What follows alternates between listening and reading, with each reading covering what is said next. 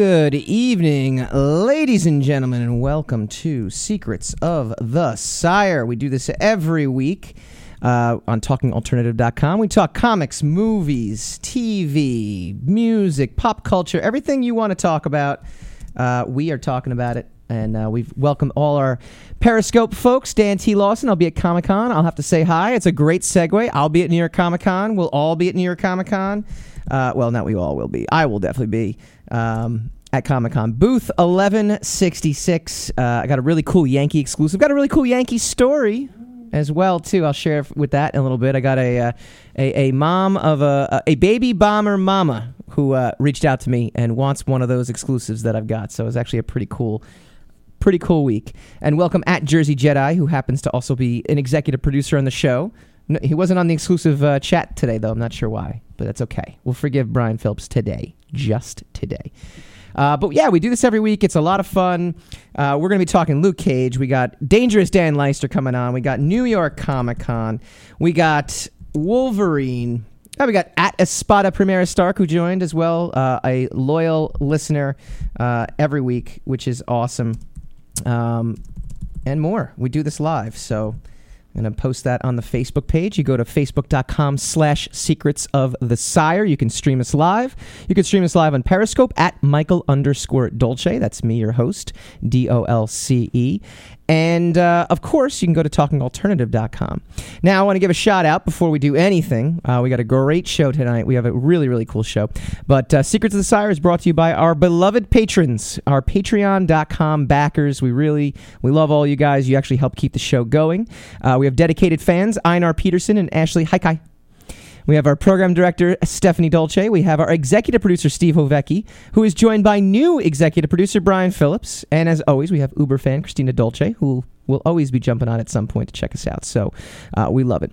Do you want your name shouted on the interwebs, just like I just did here? You'll be on iTunes. You'll be on Google Play. You'll be on YouTube. You'll be on Facebook.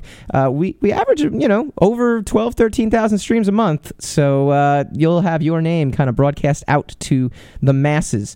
We end up getting a lot of people from like other countries though too, and they're always like, "What is this?" Like that is a like common comment I get on the Facebook page. But it is what it is. But hey, you could be. Hey, we welcome at Slick Mick DeRuler, who's an average at best fantasy football player. No, I'm only kidding. He's actually really good, except he's never won the office pool yet, but he will. He will. And Mike Dolce is my hero. He writes back, which is good. $2 patrons get a copy of the show outline before we go to air and access to our library of interviews. We have like Chris Cornell. We have Kevin Bacon. I'm trying to get a really big guest next week. We'll see how that goes. You may have heard of her. She's been in movies and stuff, like, things that you like. At Dan T. Lawson, I'll see you tomorrow. I'll be dressed as one of the Impractical Jokers.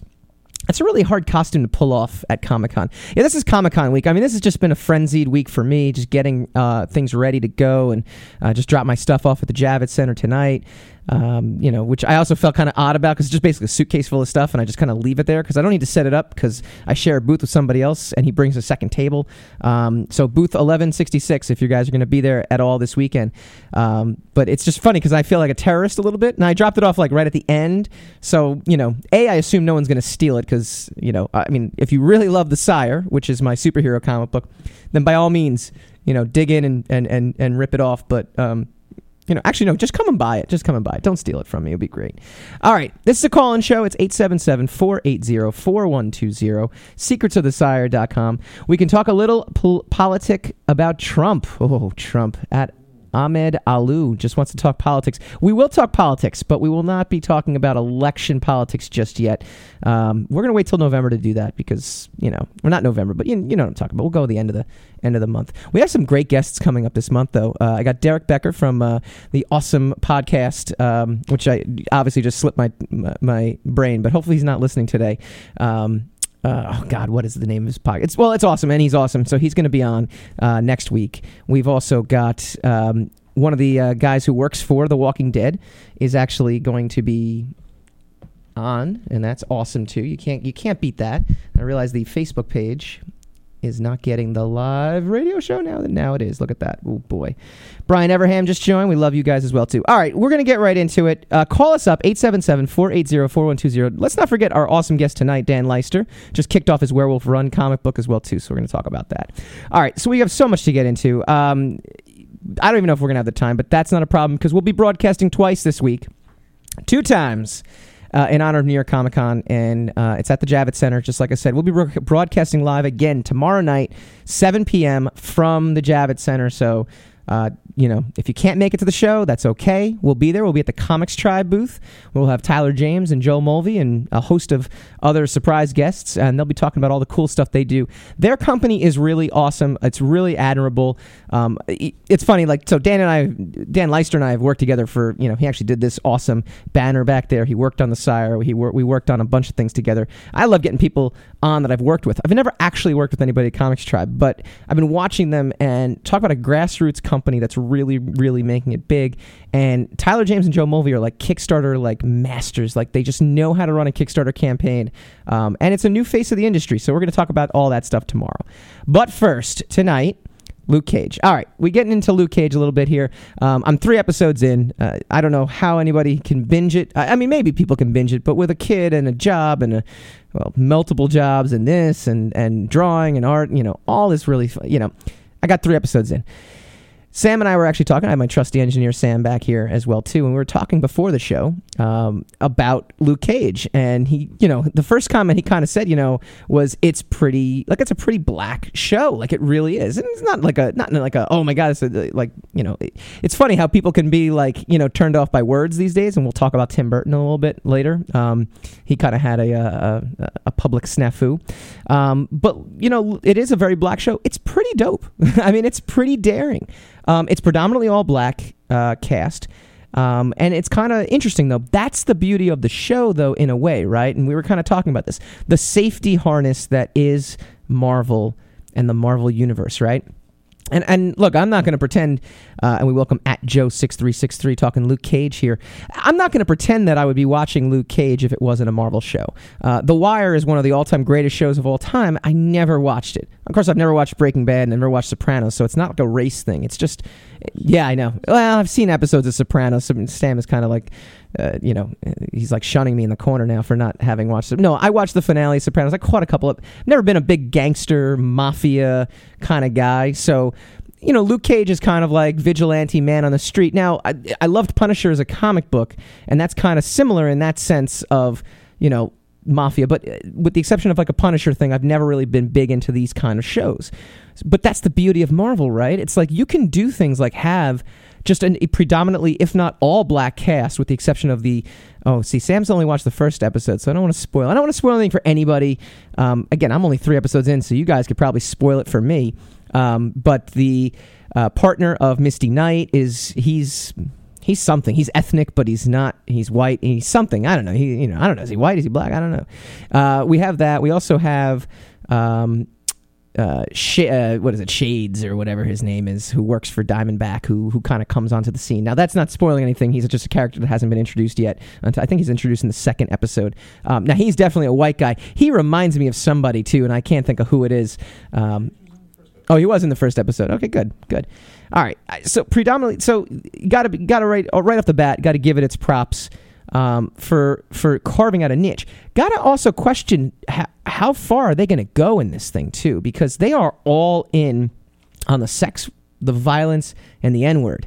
Now, the N-word, I have never had a problem with it in the hip-hop sense of it. Look, I'm a white dude. You can obviously see that. You're streaming me live on Facebook.com/Secrets of the Sire. You're streaming me live at Michael_Dolce at Periscope. I never had a problem with Shades was Son of Anarchy. He was in that show. He was Juice. He's definitely... Thank you, Brian Everham. He definitely... he looks so familiar. I couldn't place it, but I knew he was out there. They're definitely going in with the... I mean, this is an adult show. I mean, at the end of the day, this is an adult show. I don't know if that's a good thing or not. It's a cool thing for us adults, but would you show this to a 13-year-old kid?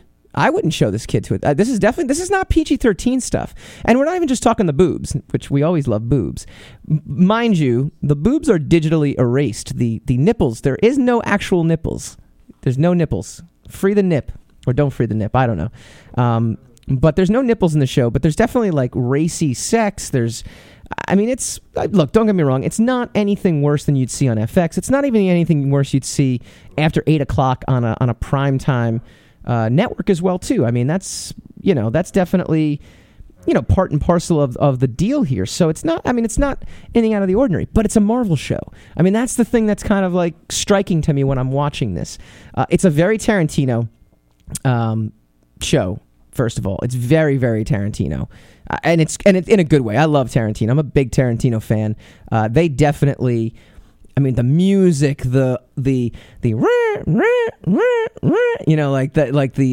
as if we're watching like Django Unchained, or we're watching I don't know if it's Pulp Fiction, but what was the last? Oh, like Kill Bill. I mean, yeah, it has that Tarantino just influence all about it, and I love it. The Biggie Smalls, everyone talks about that.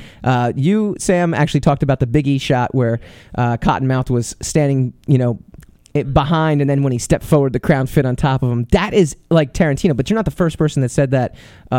So many people made reference to it. Super fan Keith McCormick, who was on our show a few weeks ago, he and I were talking the other day, and he was saying, very, very Tarantino, and awesome, like that, in a good way. But again, this is a Marvel show. Like, this is Marvel going Tarantino. Daredevil kind of set the standard. Yeah, look, it's going to be bloody, it's going to be brutal, it's going to be honest. But I think Daredevil kind of like towed the line a little bit. Jessica Jones kind of raised the bar a little bit, but ultimately, psychologically, it was a psychological thriller, Jessica Jones. And look, Luke Cage and Jessica Jones, they're meant to be more adult. I get it. I'm not upset with that, and I'm not even upset. I'm just questioning, because it's a Marvel property. You're going to have teenagers. You're going to have 10-year-olds that want to watch Luke Cage. As a parent, are you going to let them watch it? I personally wouldn't. I mean, I just wouldn't. I mean, you got people getting their heads blown off, like really ultra violent. That first scene in the first episode when the drug deal goes wrong. Hello, Macmillan Johnny from Edinburgh, Scotland. Welcome to Secrets of the Sire. We're talking Luke Cage for anybody just joining us in here. But I don't know. I definitely think I wouldn't be showing my kid the show.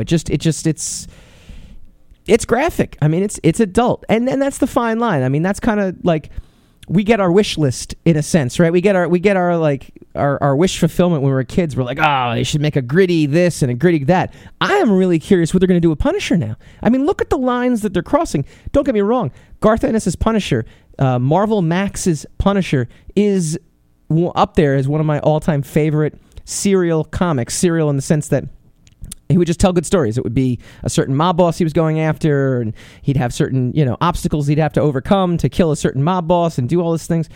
But, I mean, it was graphic. I mean, really ultra bloody graphic. What are they going to do for that? Is it right to do it? I want to know what you guys think. Chime in on Periscope at Michael_Dolce. Chime in on Facebook.com. You can always call in 877-480-4120. When we come back, we're gonna jump right from blood to blood. We're gonna have Werewolf Run creator Daniel Leister. He's got an awesome Kickstarter. I did actually do a little bit of work on this, but this is all Dan. This is Dan's baby. We're gonna talk horror. We're gonna talk werewolf, and then we'll get back to Luke Cage as well when we return.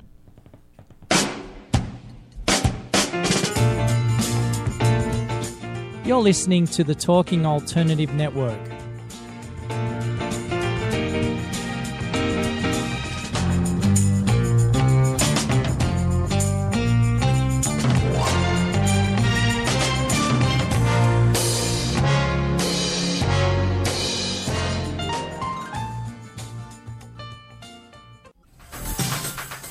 Hello, I'm JC. I'm Joan. And welcome to 21st Century Entrepreneur. We bring education, insight, knowledge, awareness, trouble, craziness, and fun for you, the entrepreneur who's looking to build your business and your community. Listen every Friday from noon to 1 Eastern on talkradio.nyc. And you can tweet us at 21st CE Radio or Talk Alternative. Talking Alternative Radio, 24 hours a day.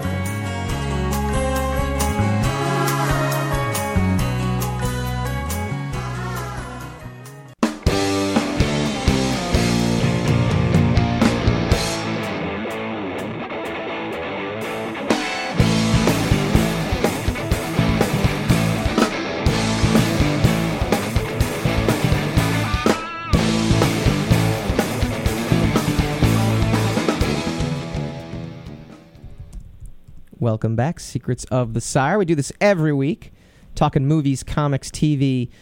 We'll talk politics and sports at some point, because I can talk about sports all day long. And we'll talk politics because the election is just hilarious. But first, we're going to talk horror. Well, actually, I guess we could talk election and talk horror at the same time, right? Now, we're going to talk horror. We're going to switch gears for a little bit. We're going to welcome a longtime collaborator, really good friend of mine, Dan Leister, to the show. Welcome aboard, Dan. What's going on, man? Just doing a radio show in New York City. Just hanging out. A little bit of this, a little bit of that. Just doing a little bit there. We welcome all of our Periscope people at Dennis Ursoy. Oh, boy. I'm just going to butcher people's names constantly.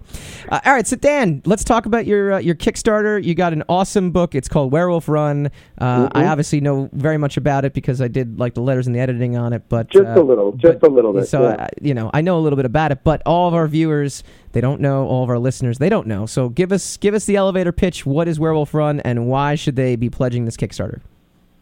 It's a lot of fun, actually. It's basically the quick and short story is that it's a horror book.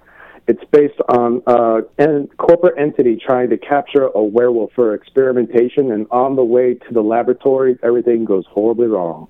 Horribly, horribly wrong. Horribly, horribly, horribly So wrong. it's very, very There's tame. a lot of blood in the book. Yeah, it's very tame. There's no blood. Simple. There's no, no over-the-top violence or anything, right? I heard you guys talking about that a little bit with all the Luke Cage stuff. That show looks so cool, though. Have you seen anything of it yet or no? Nope. Did we lose Dan? Nope, I'm here. Oh, have you seen any of Luke Cage yet or no? No. We're trying to shoot through the last of Game of Thrones. Oh, we'll talk about that Game of Thrones is just great. Oh, all right, that's another show altogether. All right, back to Werewolf Run a second. I love the backstory of this. You talk about it on the Kickstarter. Your dad basically was just a big. It was like showing you which movie was he showing you? It was like a werewolf movie back when you were a kid. It was just when I was a kid, and we were watching The Howling was on one night, okay. And I'm sitting there playing with my G.I. Joes, and then Richard Picardo, the main werewolf, started changing, and his face started bubbling, and his hands came out, and it scared the living crap out of me when I was a kid. And he's just like, watch it. I'm like, I don't want to watch. I just want to play with my G.I. Joe. And just that alone just scared the hell out of me, and then later on I saw American Werewolf in London and just other stuff like that, where it all was about the same time that it came out, so it just really sunk its teeth in me, I guess you'd say. So subliminally you've been planning this book since you were 10. Seriously. Yeah. Talk about the Kickstarter itself. I know you guys, we just launched it. What is it? It's a Saturday. How's it going so far? I think yesterday. So far so good, right?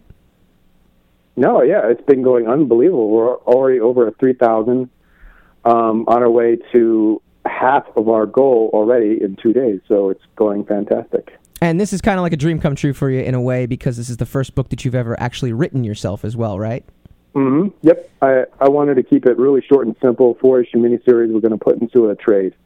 Okay. And when you got into the writing process, was it scary to go from the artist table to the writer's table? The writing wasn't, but when I actually went to go draw the pages, you have so much crap built up in your head, you're writing it, you're just like, oh shit, I got to draw this now. Oh. Well, that's a great point. Now, you've been working in comics. We welcome at Honeybasher, and we welcome the Cap. The Cap is actually on the show as well, too. I don't know if you remember him from one of our shows back in Wizard Chicago. He's watching us on Facebook right now. But I'm watching you too, Mike. Wave hi. Oh, see? It's a little bit of a delay, though. It's kind of weird, right? I'm actually talking because you're on the phone with me and you can hear me, and then the Facebook feed eventually catches up. There's like a few second delay or something. Yeah. There you go. You just said I just did the wave. I know. We could just do this for an entire show. This is how you make Emmy award-winning radio. We should win awards for this. I know. So is that the banner behind you that I did? Oh yes. Still got that thing? Wow. Well, I actually broke it out for this show. I was like, I need a backdrop, and I couldn't think of anything better to do. So wait, this is the first time you're streaming. You're streaming the show for the first time. Then see, this is what I love. This is like the conversation I have with my dad, and my dad's like, "Hey, did you notice that George Takei's character is gay in Star Wars?" I'm like, "Yeah, Dad, we did an entire show on it. Thanks for listening."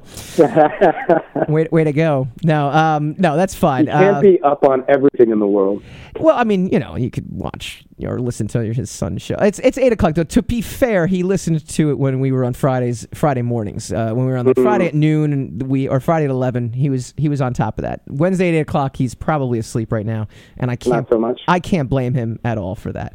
All right, it's a good thing though. So this is the first book you're writing, but take me through your, I mean, you've been doing comics for a while, and I want to hear the story of when you made the leap to doing it full time, because I think that's a really inspirational story for a lot of people who are maybe not just even doing comics, but just want to be entrepreneurs or working for themselves or doing the thing that they love to do. So give me a quick backstory on how you got where you got, and then talk to me about the day you made the leap to becoming like a full-time artist.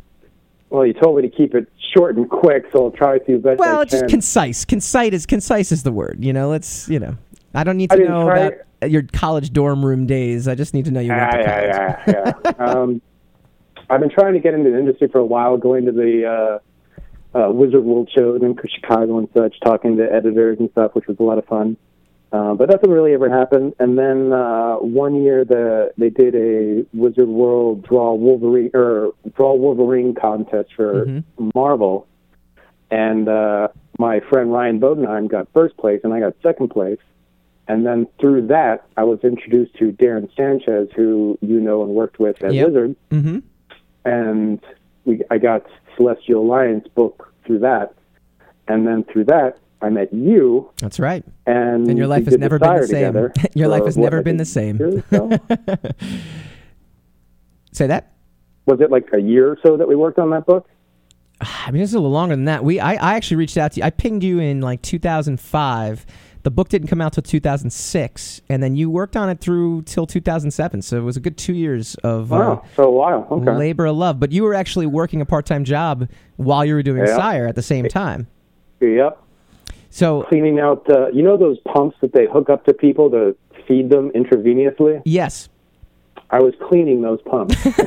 Sam just put his coffee down. He's like, I'm not going to drink that now. I don't feel like drinking it. Yeah, it's mostly, wouldn't be like too much blood or anything on them, but just crap all over them. But and so you're doing that, and then so you were just really inspired to become an artist because of this. I mean, you had to be, right? I mean, just because you just didn't want to do that. No. It wasn't a bad job or anything. It was like you kind of mindless and got to listen to music and just do your own thing. But I got fired from that job, burning the midnight oil, drawing too much, and I overslept a couple too many times and lost that job. And then I got this, started working at this like call center, and I was going through a month-long training for that crap. Yeah. And I did, after your book, I did this other like 2 issues of like a cattle drive book for a company, and I remember that, actually. An Aztec book, which no one will ever see, probably. But they paid pretty well. The checks cleared. And then while I was waiting for the checks for those to come in, I got the offer to do the Wonderland series from Zenescope, because you and I have been doing a lot of different conventions.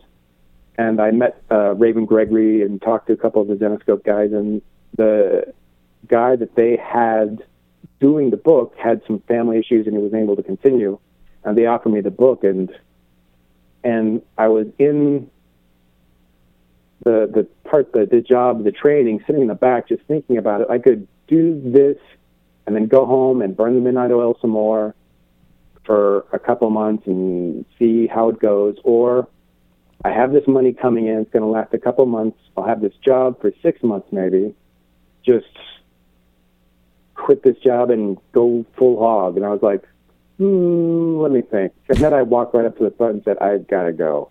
Wow. And they're like, you sure? You can't come back if you leave. I'm like, I hope I can't come back. I never want to come back. 10 years, and this past April has been 10 years that I quit.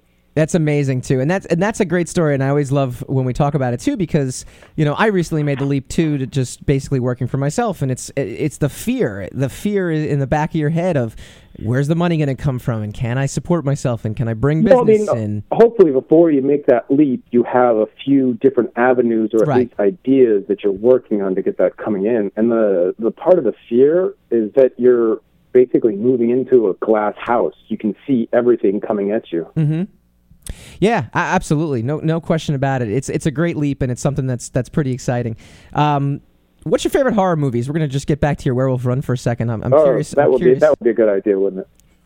Yeah, well, we don't have to. We're going to get back. We're actually going to tell the convention story about how Dan Riley saved you from falling over an escalator because of the 151 Bacardi you brought to the room. But we'll get into that. Whatever. We'll get into that story too, as well. But what are some of your favorite horror movies and horror books and cool things like that? I've been actually putting together a list of those for the campaign to kind of have some fun with. Mm-hmm. Do you remember the old Creepshow comic book that came out that Stephen King wrote and Bernie Wrightson drew? Yes. That came out when I was a kid, and the Bernie Wrightson story is called The Crate, where there's this monster under the stairs in this box. Seriously, was another thing that influenced the story. It just so much blood and scared the hell out of me too. It was just my parents eventually had to take it away. I was getting nightmares. Did you ever watch? You had to be a Tales from the Crypt guy then too, right? I mean, absolutely. A little bit. I prefer the movie, like the Tales from the Crypt, the Demon Knight. That was an awesome movie. Okay, no, that was good. And then it was a Creepshow. Creepshow was always one of my. That was definitely one of my things right there. But no, the Creepshow movie had the story in it too. The comic book pretty much was exactly what the movie was. I think it's a side by side, same thing. Okay, yeah, that's definitely a good one. Now, what other horror? Michael Myers, Freddy Krueger. I mean, where do you rank those? Where do you rank those? Where do I rank them? I don't know. Freddy. The first couple ones were pretty awesome. 1, 2 is okay. 3 was, I think, my favorite, the Dream Warriors. But if you had to pick, between Freddy, Jason, or Michael Myers, which one are you? Ooh, crap. That's a tough one. As what? Like my favorite? Or? Yeah. Well, yeah. I mean, which one are you? A Freddy guy, a Jason guy, or a Michael Myers guy? I don't know. They redid the Friday the 13th movie a while ago, and I got to say that was just a lot of fun. Just watching Jason just go after people and slaughter something. You weren't even rooting for the kids anymore. You just kill them all. Go back to the original '80s. Let's go Friday the 13th 1 through 3, and then go back to Nightmare on Elm Street 1 through 3 and Halloween 1 through 3, because those I think are like the seminal, those are great. I mean, Nightmare on Elm Street 1 and 3 are amazing. Friday the 13th was actually pretty cool because 1 was it was his mom the whole time, and then it turned out to creepy, and it wasn't him until 2, and it wasn't Jason until 3. So you have that kind of thing leading up. But then you have Halloween, which was just the first freakily awesome. scary. Yeah, that's the classic slasher film, and that's Jamie Lee Curtis, in all her glory. I know. All right, so real quick. Talk to me about how can people actually find this Kickstarter? Like, where can they go, and how do they actually locate it? And give them all the ways they can find this book. The best way is just to go to the Kickstarter site, and it should be on the main page. They picked it for did they really? One of the most. Let's see, what did they say? They said it was I've been selected as a project we love. Oh, so get out of here! That's pretty intense, man. Yeah, that's fantastic. So you can just go to the main page and look under comic books, and it should be right under there. Or when you go to the main Kickstarter page, just under search, just punch in Werewolf Run, and it'll pop right up. All right, so let's take a look at Werewolf Run here on Kickstarter. It's an awesome book. Again, for anybody who's just joining us, oh yeah, there you are. You're right. Boy, you're right there. Werewolf Run. A captured werewolf escapes on its way to the lab, wreaking havoc in this 4-issue series.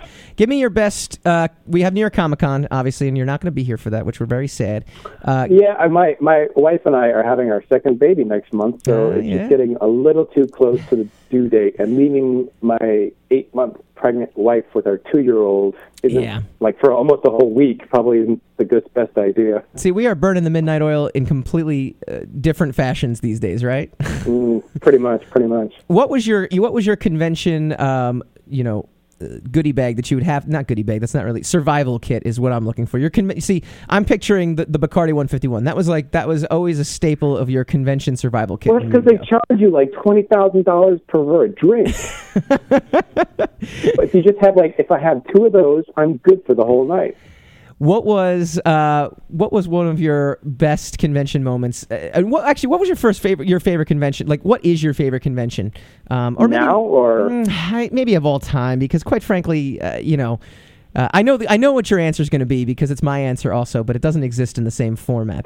No, it doesn't. No. The Wizard World Chicago show several years ago was just one of my favorite shows because there was nothing there. Everybody would go.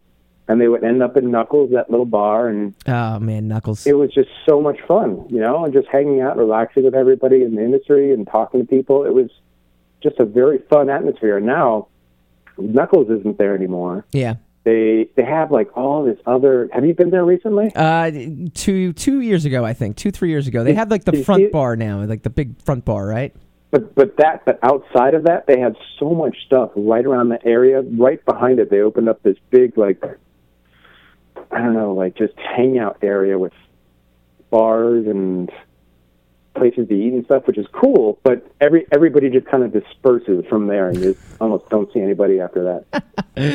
It's a shame too because Wizard World Chicago was one of my favorite shows. The Wizard World shows now are just, completely different. I actually had a good experience still when I went a couple years ago. I sold pretty well, but I've heard from a lot of creators that it's just like, oh my god, it's just. I think they're diluting the market too much by putting it almost every weekend in a different state, and it's not special anymore. I know. It's unfortunate because they used to be really fantastic shows. Do you think that the Comic-Con bubble is going to burst, or has it burst already? It will at some point. Mm-hmm. The bottom probably will drop out at some point. I mean, Wizard, didn't they put in a loss? Oh, big loss, yeah. $2 million last year. Big loss, because, they overextended their reach.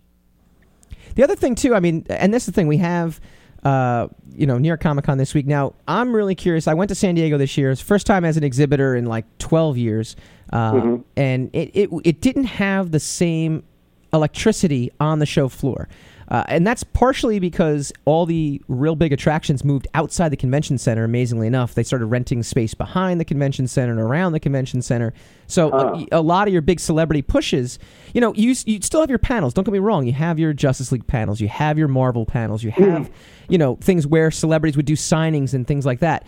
But I remember walking the floor as a professional years ago. It was every hour on the hour, there was just... someone famous is going to be over here, and someone famous is going to be over here, and this award-winning creator is going to be over here, and and it was just I likened it to this one comparison. I said to James, who I share a booth with most of these shows, and I said, I'm going to go get a sandwich, and in 20 minutes I went and got a sandwich and came back. I'm like, that shouldn't happen. I should be gone. San Diego? Yeah. That's not the same show. That's not. I remember going, and there definitely was an electricity. I don't know. I haven't been for years, so I don't know how it is now, but it might be dissipating. Brian Everham shouted out, how is his favorite Wizard World memory not when he met me and the Cap? It's true. When he met we definitely have to give a shout out to Brian Everham and the Cap. Those are some great things. I remember also that one time at the show, you basically you did a sketch for somebody, and the guy came back and he's like, I don't like it. Once. That thing was burned in my brain, though, man. It happened. I drew this Superman, and I just started. So when people asked for sketches, I wasn't quite sure what to give them, and I gave it to him. He just looked so disappointed. I was like, crap. You made up for it, though. I think you ended up going to town on it afterwards, which was really great. All right, we're gonna save the story of Dan Riley saving you from falling over the escalator. Come hang out with Dan Leister at a convention. I'm sure. What's your next convention that you're going to do next year? What do you think? So far, I've got I signed up for C2E2 in April. Okay. Have you heard I'm back not from them 100% sure. What? Have you heard back from them yet? I don't know. I had my head in the dirt. With No, all because this I other haven't stuff. either. I signed up for that too. I haven't heard back yet, so I'm very curious to see if we get tables. But all right, so C2E2. I'll be at New York Comic Con. Come hang out with us because we're awesome people and we like to have fun at these conventions. One more time, Dan. Werewolf Run. Give us the 30-second pitch and where to find it. Werewolf Run is about a werewolf that is captured by a corporate entity, and on the trip back to the labs, everything goes horribly wrong. You can find it on Kickstarter. Just look up Werewolf Run. Awesome. Dan, thank you so much. I will congrats to you and your lovely wife, Jo, and obviously to your 2-year-old, whose name is Bishop, by the way, named after the alien character. Yeah, not the Marvel. No, that's how that would be. We're going to segue. I wanted to give you a quick thank you, Mike, for just all the work you've given me, editing, lettering, and everything, just helping me throughout the whole thing. I really appreciate it, man. You got it, man. Anytime. All right, Dan Leister. When we come back, we're going to talk Ben freaking Affleck. We're going to go spinning the racks, talking about Ben Affleck, Tim Burton, and we'll get back to Luke Cage when we come back.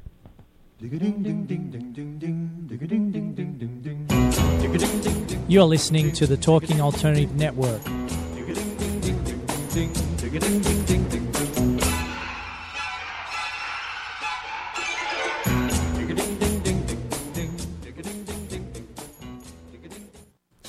Hi, this is Rob Kay. And I'm Callie Alpert. And we're hosts of The Rob and Callie Show. Are you looking for a show that talks about real stuff like life, love, the pursuit of being yourself? Then you have come to the right place because we cover topics ranging from chivalry to gratitude to your relationship with money and everything in between. So listen to us on The Rob and Callie Show Tuesdays, 8 to 9 o'clock Eastern Standard Time on talkradio.nyc.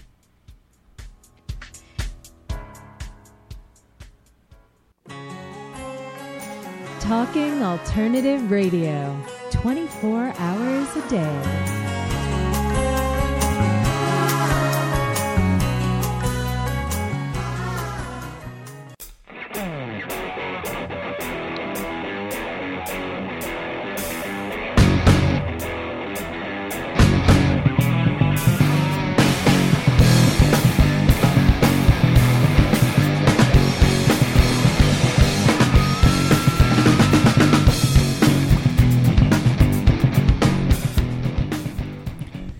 Welcome back to Secrets of the Sire. We do this every week, talkingalternative.com. We talk movies, comics, movies. Go check out Dan's Kickstarter. It's awesome. I did do the editing and the lettering on it, but regardless of that, it's still awesome. Dan's artwork is made for horror comics. He worked on Hack Slash for Image. He did Return to Wonderland at Zenescope, so he did a lot of great things. And he is awesome at conventions, so as Brian Everham, who's streaming us right now on Facebook, and The Cap can attest to, Dan's just a whole lot of fun. He's a good guy. So all good stuff there. All right, we're going to go spinning the racks. We do this every week. We're going to do a double dose of spinning the racks because it's the funniest thing, too. Like, the comic book news just pops up all the time. We have Wolverine 3 has a title. And we'll talk about that in a little bit, but it's not that exciting. It's just called Logan. It's called Logan because it's not Old Man Logan either, which is interesting. But I do want to get into that shortly. But first, do you want your name shouted on the interwebs? Go to michaeldolce.com. It'll take you to our Patreon page. Donate a quarter a show, and I'll give you a shout out on the air like I did today. To all of our producers, executive producers, program directors, all the people that are supporting our show. We love it. Welcome at Kristen Alexis. Welcome at Espada Primera Stark, who's an awesome loyal listener, and at Jersey Jedi, who's always here, and he's also an EP as well. He can attest to the benefits of of being on the inside. All right, Ben Affleck reviews Batman vs. Superman, Dawn of Justice. So comicbook.com had this article. By the way, I don't know what comicbook.com is paying Facebook, but every comic book related story, comicbook.com is like the first website that comes up. So, hey, whatever it is. Anyway, after the failure of Daredevil and the career resurrection as an acclaimed and ultimately Academy Award-winning director, superstar actor Ben Affleck took on the role of Batman. Now, the internet obviously disapproved, but he proved everyone wrong because he was probably the best part of that. Fans were split on the film, with opinions running the gamut from calling it a masterpiece. That's really, I don't know, maybe like 3 fans. I know Nevin Frederick, who listens to our show, big Batman v Superman fan. He's a big DC guy, though. I think he's a little bit of a cheerleader on that one, but that's okay. We love that guy. To absolutely hating it, the ultimate cut and extended R-rated cut that was released for the home entertainment market fared better, but by then the perception was pretty much that the film was a failure. Entertainment journalist Kevin McCarthy got to ask, and Affleck's answer, while a little clumsy, is thoughtful and seems to indicate that he both liked the film and is aware of where its critics are coming from. It's interesting. It was a huge hit movie. More people went to see it than any movie I've made in my career. It was the biggest hit of my career, and then it had so much editorial negativity. Fans went, and I got a lot of positive response. It was interesting, that movie, because it was judged not necessarily on execution so much as tone. People seem to want to have a lighter tone to the movie, and I thought that was interesting. Tone is not a qualitative thing. It's subjective, right? Some tones resonate with me that might not with you, and the tone of the movie was really parallel to the Frank Miller book, Dark Knight Returns. That's what it was based off of, which I liked and thought was great. I'm glad that so many people went and so many people liked the movie. Well, I don't know if so many people liked the movie, but a lot of people definitely went. No question about that. Put on the spot, asked whether or not he liked it. Affleck said, yeah, I loved it. I'm sure he, I mean, what are you going to say? Like, you're basically like, hey, that piece of art that you were a part of that really wasn't very good. Did you like it? Oh, I loved it. I loved it. It was great. I could do a better job directing because I'm Ben Affleck and I'm an Oscar winner now. Zack Snyder is not an Oscar winner. Suicide Squad now in theaters. Wonder Woman coming out. So, look, we've said this before on the show. How about these clown sightings we just got from at Kristen Allen? That's definitely not, well, maybe it's pop culture. I don't even know. Yeah, there's just like this clown internet hoax thing going on. Ben Affleck is one of those clowns, by the way. He's dressing up. No, Sam, I'm just kidding. Ben Affleck is not. But maybe he is, because it's a clown. You can't see who's underneath those clown masks. No, look, we've talked about Ben Affleck before. He completely resurrected his career. And yes, we all kind of like rolled our eyes when we heard that he was going to be in the Batman movie as Batman, because Daredevil was terrible, and you're just kind of like picturing, you're like, but he knocked it out of the park. So everything about that franchise, he is like the positive too. I mean, Wonder Woman was great too. Superman, I don't mind the casting of Superman. I think some people have problems with Henry Cavill. I don't. He looks like Superman. He's good. He just needs to stop like being like, Angel. He needs to stop brooding so much and being like so down. He's like, damn, I'm Superman. That sucks. No, it doesn't suck. You're Superman. You're super freaking man. It doesn't suck. No, but Ben Affleck definitely gets the big thumbs up all the time. All right, we also want to talk about Wolverine. It got a title, so it's going to be called Logan. It's not going to be Old Man Logan. This is the funny thing about the Wolverine title. If this was 10 years ago, I'm flipping out over any X-Men movie. Why? Because X-Men are like the biggest thing on the planet. Fast forward 10 years later, Marvel has killed that franchise. They've killed it. And they did it because they don't own the rights to the movies. Now, they basically, I can picture the executive offices with like Joe Quesada and Dan Buckley. And Dan Buckley's probably asking like, what's the difference between an Inhuman and a mutant? And Joe Quesada's like, well, a mutant's born with it. An Inhuman, it's born with it, but it gets activated. Well, what about a mutant? Well, it just eventually happens like puberty, so it gets activated. Yeah, so it's like they're born with it and it gets activated. So they're exactly the same. Let's just make Inhumans the new mutants. We own Inhumans. Let's make that the biggest thing we possibly can make. And F the rest of that. We'll ruin the franchise. They'll give back the rights. And then we'll make X-Men big again. Because, I mean, look, at the bottom line, X-Men was like the biggest comic book when I was a kid. I mean, it's the biggest. I mean, Wolverine, Wolverine tattoos are like rampant. Now, the only thing that's a feather in Fox's cap is Deadpool, which I watched again over the weekend because it was on HBO. Still think it was like okay. Like I kind of stopped watching it midway through because I was like, there's only so much of Ryan Reynolds I can take. I like Ryan Reynolds, but they do have Deadpool in their hat. But it's an interesting thing to note that Wolverine 10 years ago, the most popular character, badass in X-Men in 2000. And now it's like, Wolverine movie. Who cares? Moving on. All right, when we come back, Tim Burton is a racist, right? Ding ding ding ding ding ding ding ding ding ding ding ding ding ding ding. You're listening to the Talking Alternative Network.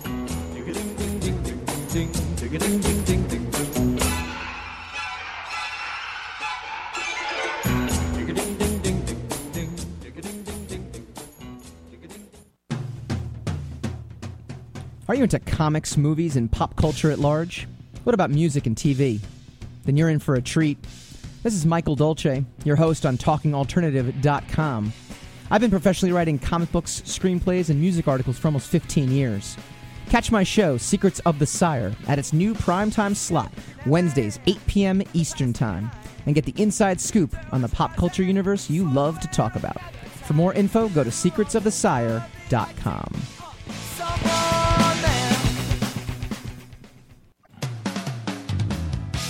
TalkingAlternative.com.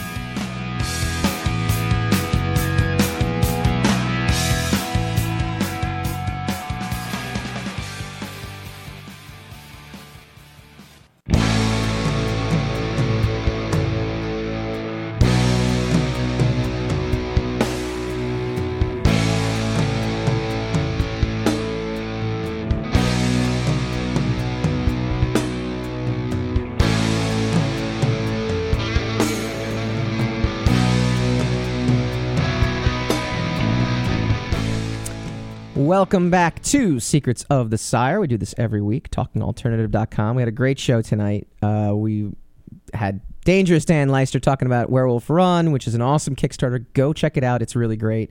We've been talking Luke Cage. We just talked Ben Affleck. Talked Wolverine 3. And now we're going to talk about Tim Burton, that filthy, dirty racist. Mob mentality.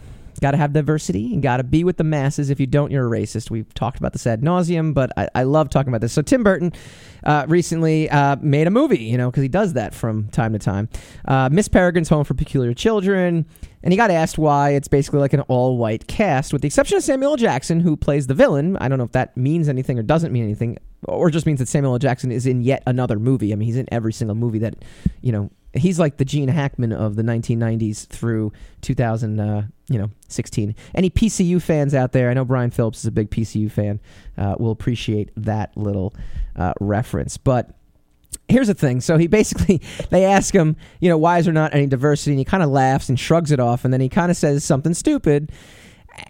And I don't think it's stupid in what he says, the content of it, but it's stupid for him saying it. He's got to know better. He says, I watched a lot of blaxploitation films as a kid. I never asked, why are there should be more white people in this. So he was essentially, we're not going to protest, at Jersey Jedi chiming in.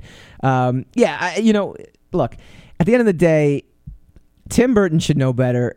Don't be honest. Don't say what you feel. Stick to the company line.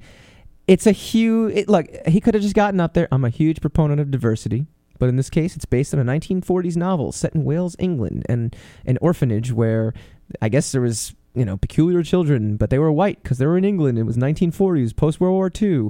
I didn't want to alter the source material. You could just be very bland. Just be very bland. Because unfortunately, this is the kind of society we live in right now. Don't say things like blaxploitation films. You can say it if you're like the director of Luke Cage and you were inspired by them. That's okay. You're allowed to do that.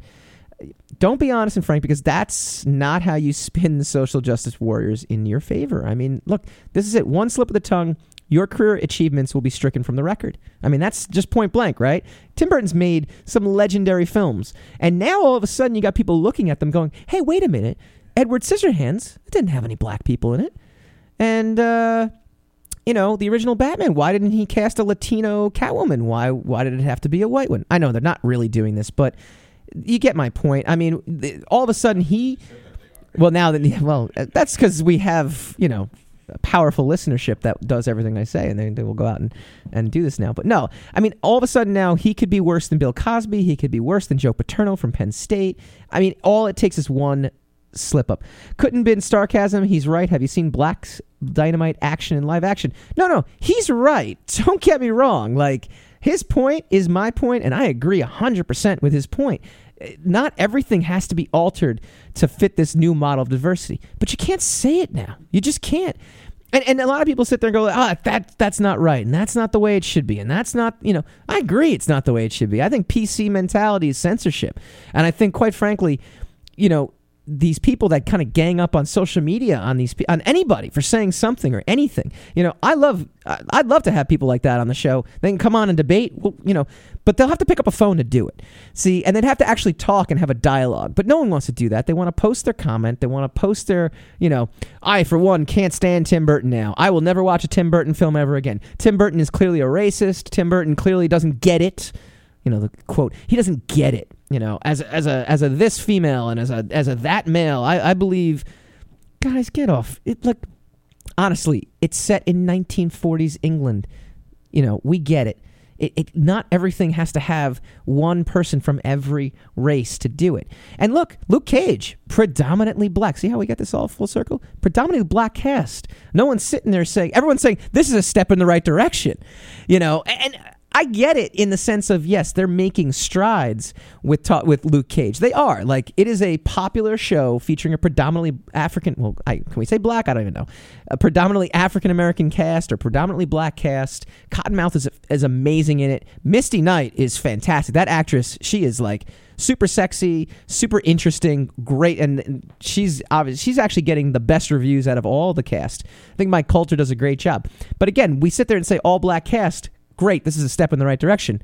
All white cast, Tim Burton's a racist. There is a double standard, and it sucks. Tim Burton's just got to be smarter. He's got to be smarter when he's out there. He's been a director long enough. You don't want to just say the wrong thing at the wrong period in history and now have every work you've ever done judged based on today's standards. Because that's the other thing, too. I don't think people realize this, too. I don't think, like, the 14-year-olds growing up who are on Snapchat constantly or the, 18-year-old college kids or 20-year-old college kids, you don't rewrite history. I mean, I guess you can. The winners always do. I mean, look, we're going, oh, look, we are talking politics. How about that? No, I mean, you don't rewrite history. People growing up in a time when in the 80s and 70s and 90s, look, opportunities weren't there for people of color, for diversity. They just weren't. And people grew up, and it wasn't an expectation. It wasn't even a thought. In the 90s, it started to become a thought. That was the original PC movement. It started making strides for these different things. And there's nothing wrong with that either. There's nothing wrong with, hey, let's get representation in here. Let's get, the best characters in here that we can. It's just a question of, like, look, Tim Burton's old school. He's not thinking these things. Like, he's not thinking like, I need to have an Asian, a Latino, a black character. I need to have, we need to diversify this up. Look, would it have made the film good or bad? It probably wouldn't even have been a blip on the radar had he done it, but he's just got to be smarter about it. I mean, there's also, the thought that the predominantly, white cast just doesn't pull in the money anymore. And that's something he'll think about. And they have statistics that show now people want to see, they credit a lot of diversity for increased sales at movies, increased activity on social media, this and that. So, he'll learn that that's actually can be used to his advantage. I'm not going to say it's a good thing.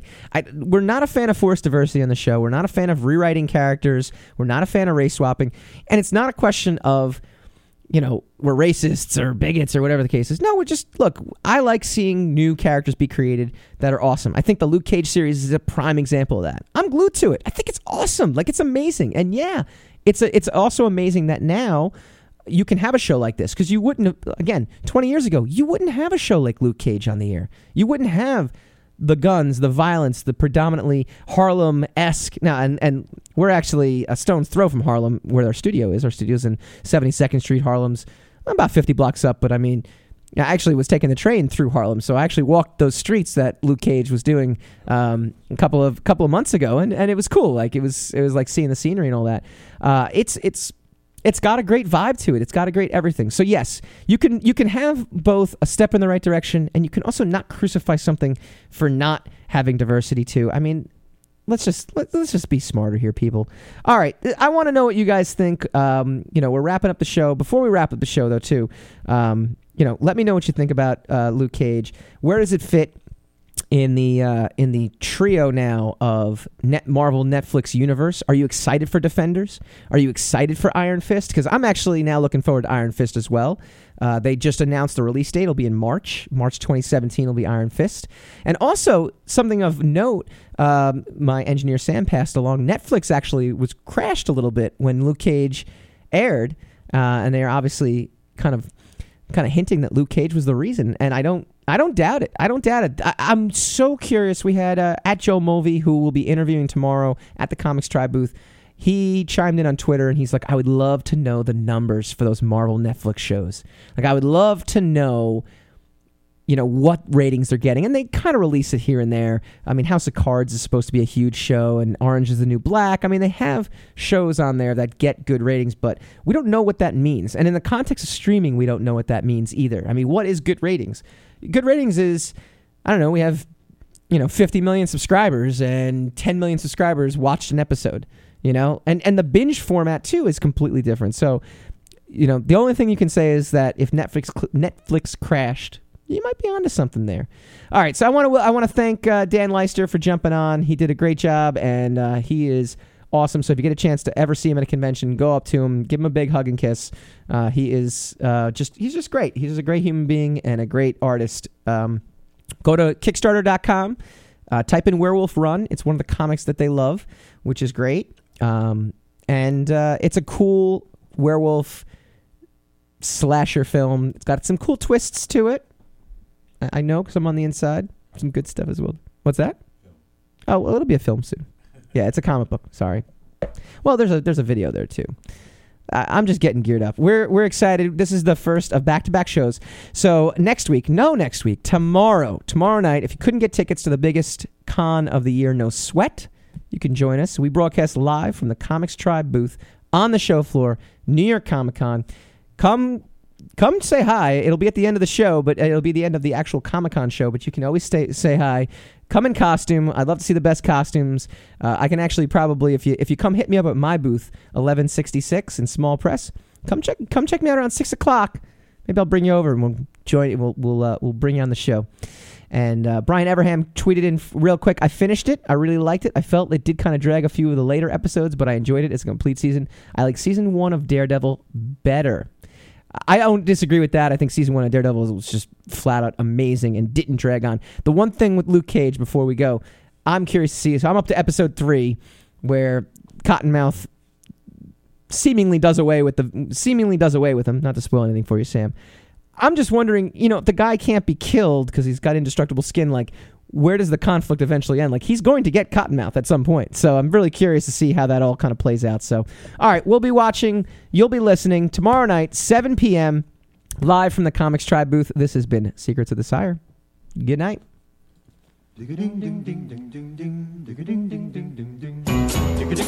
You're listening to the Talking Alternative Network.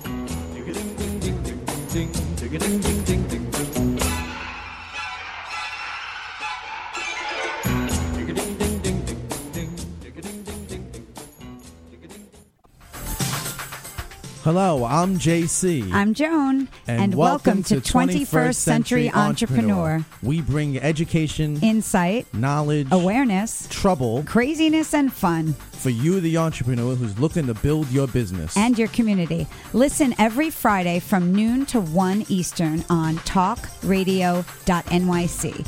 And you can tweet us at 21st CE Radio or Talk Alternative. Hey, all you crazy listeners. Looking to boost your business? Why not advertise on Talking Alternative with very reasonable rates? Interested? Simply email at info@talkingalternative.com. Are you into comics, movies, and pop culture at large? What about music and TV? Then you're in for a treat. This is Michael Dolce, your host on TalkingAlternative.com. I've been professionally writing comic books, screenplays, and music articles for almost 15 years. Catch my show, Secrets of the Sire, at its new primetime slot, Wednesdays, 8 p.m. Eastern Time, and get the inside scoop on the pop culture universe you love to talk about. For more info, go to secretsofthesire.com.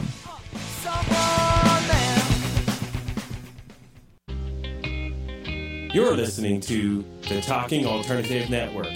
at www.talkingalternative.com. Now, broadcasting 24 hours a day. Talking Alternative. Hi, this is Rob Kay. And I'm Callie Alpert. And we're hosts of The Rob and Callie Show. Are you looking for a show that talks about real stuff like life, love, the pursuit of being yourself?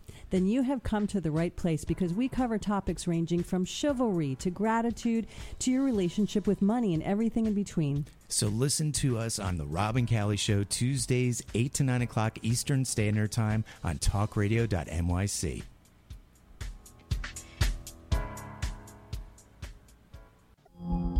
Are you a conscious co-creator? Are you on a quest to raise your vibration and your consciousness? I'm Sam Leibowitz, your conscious consultant, and on my show, The Conscious Consultant Hour, Awakening Humanity, we will touch upon all these topics and more. Listen live at our new time on Thursdays at 12 noon Eastern Time. That's The Conscious Consultant Hour, Awakening Humanity, Thursdays, 12 noon on talkradio.nyc.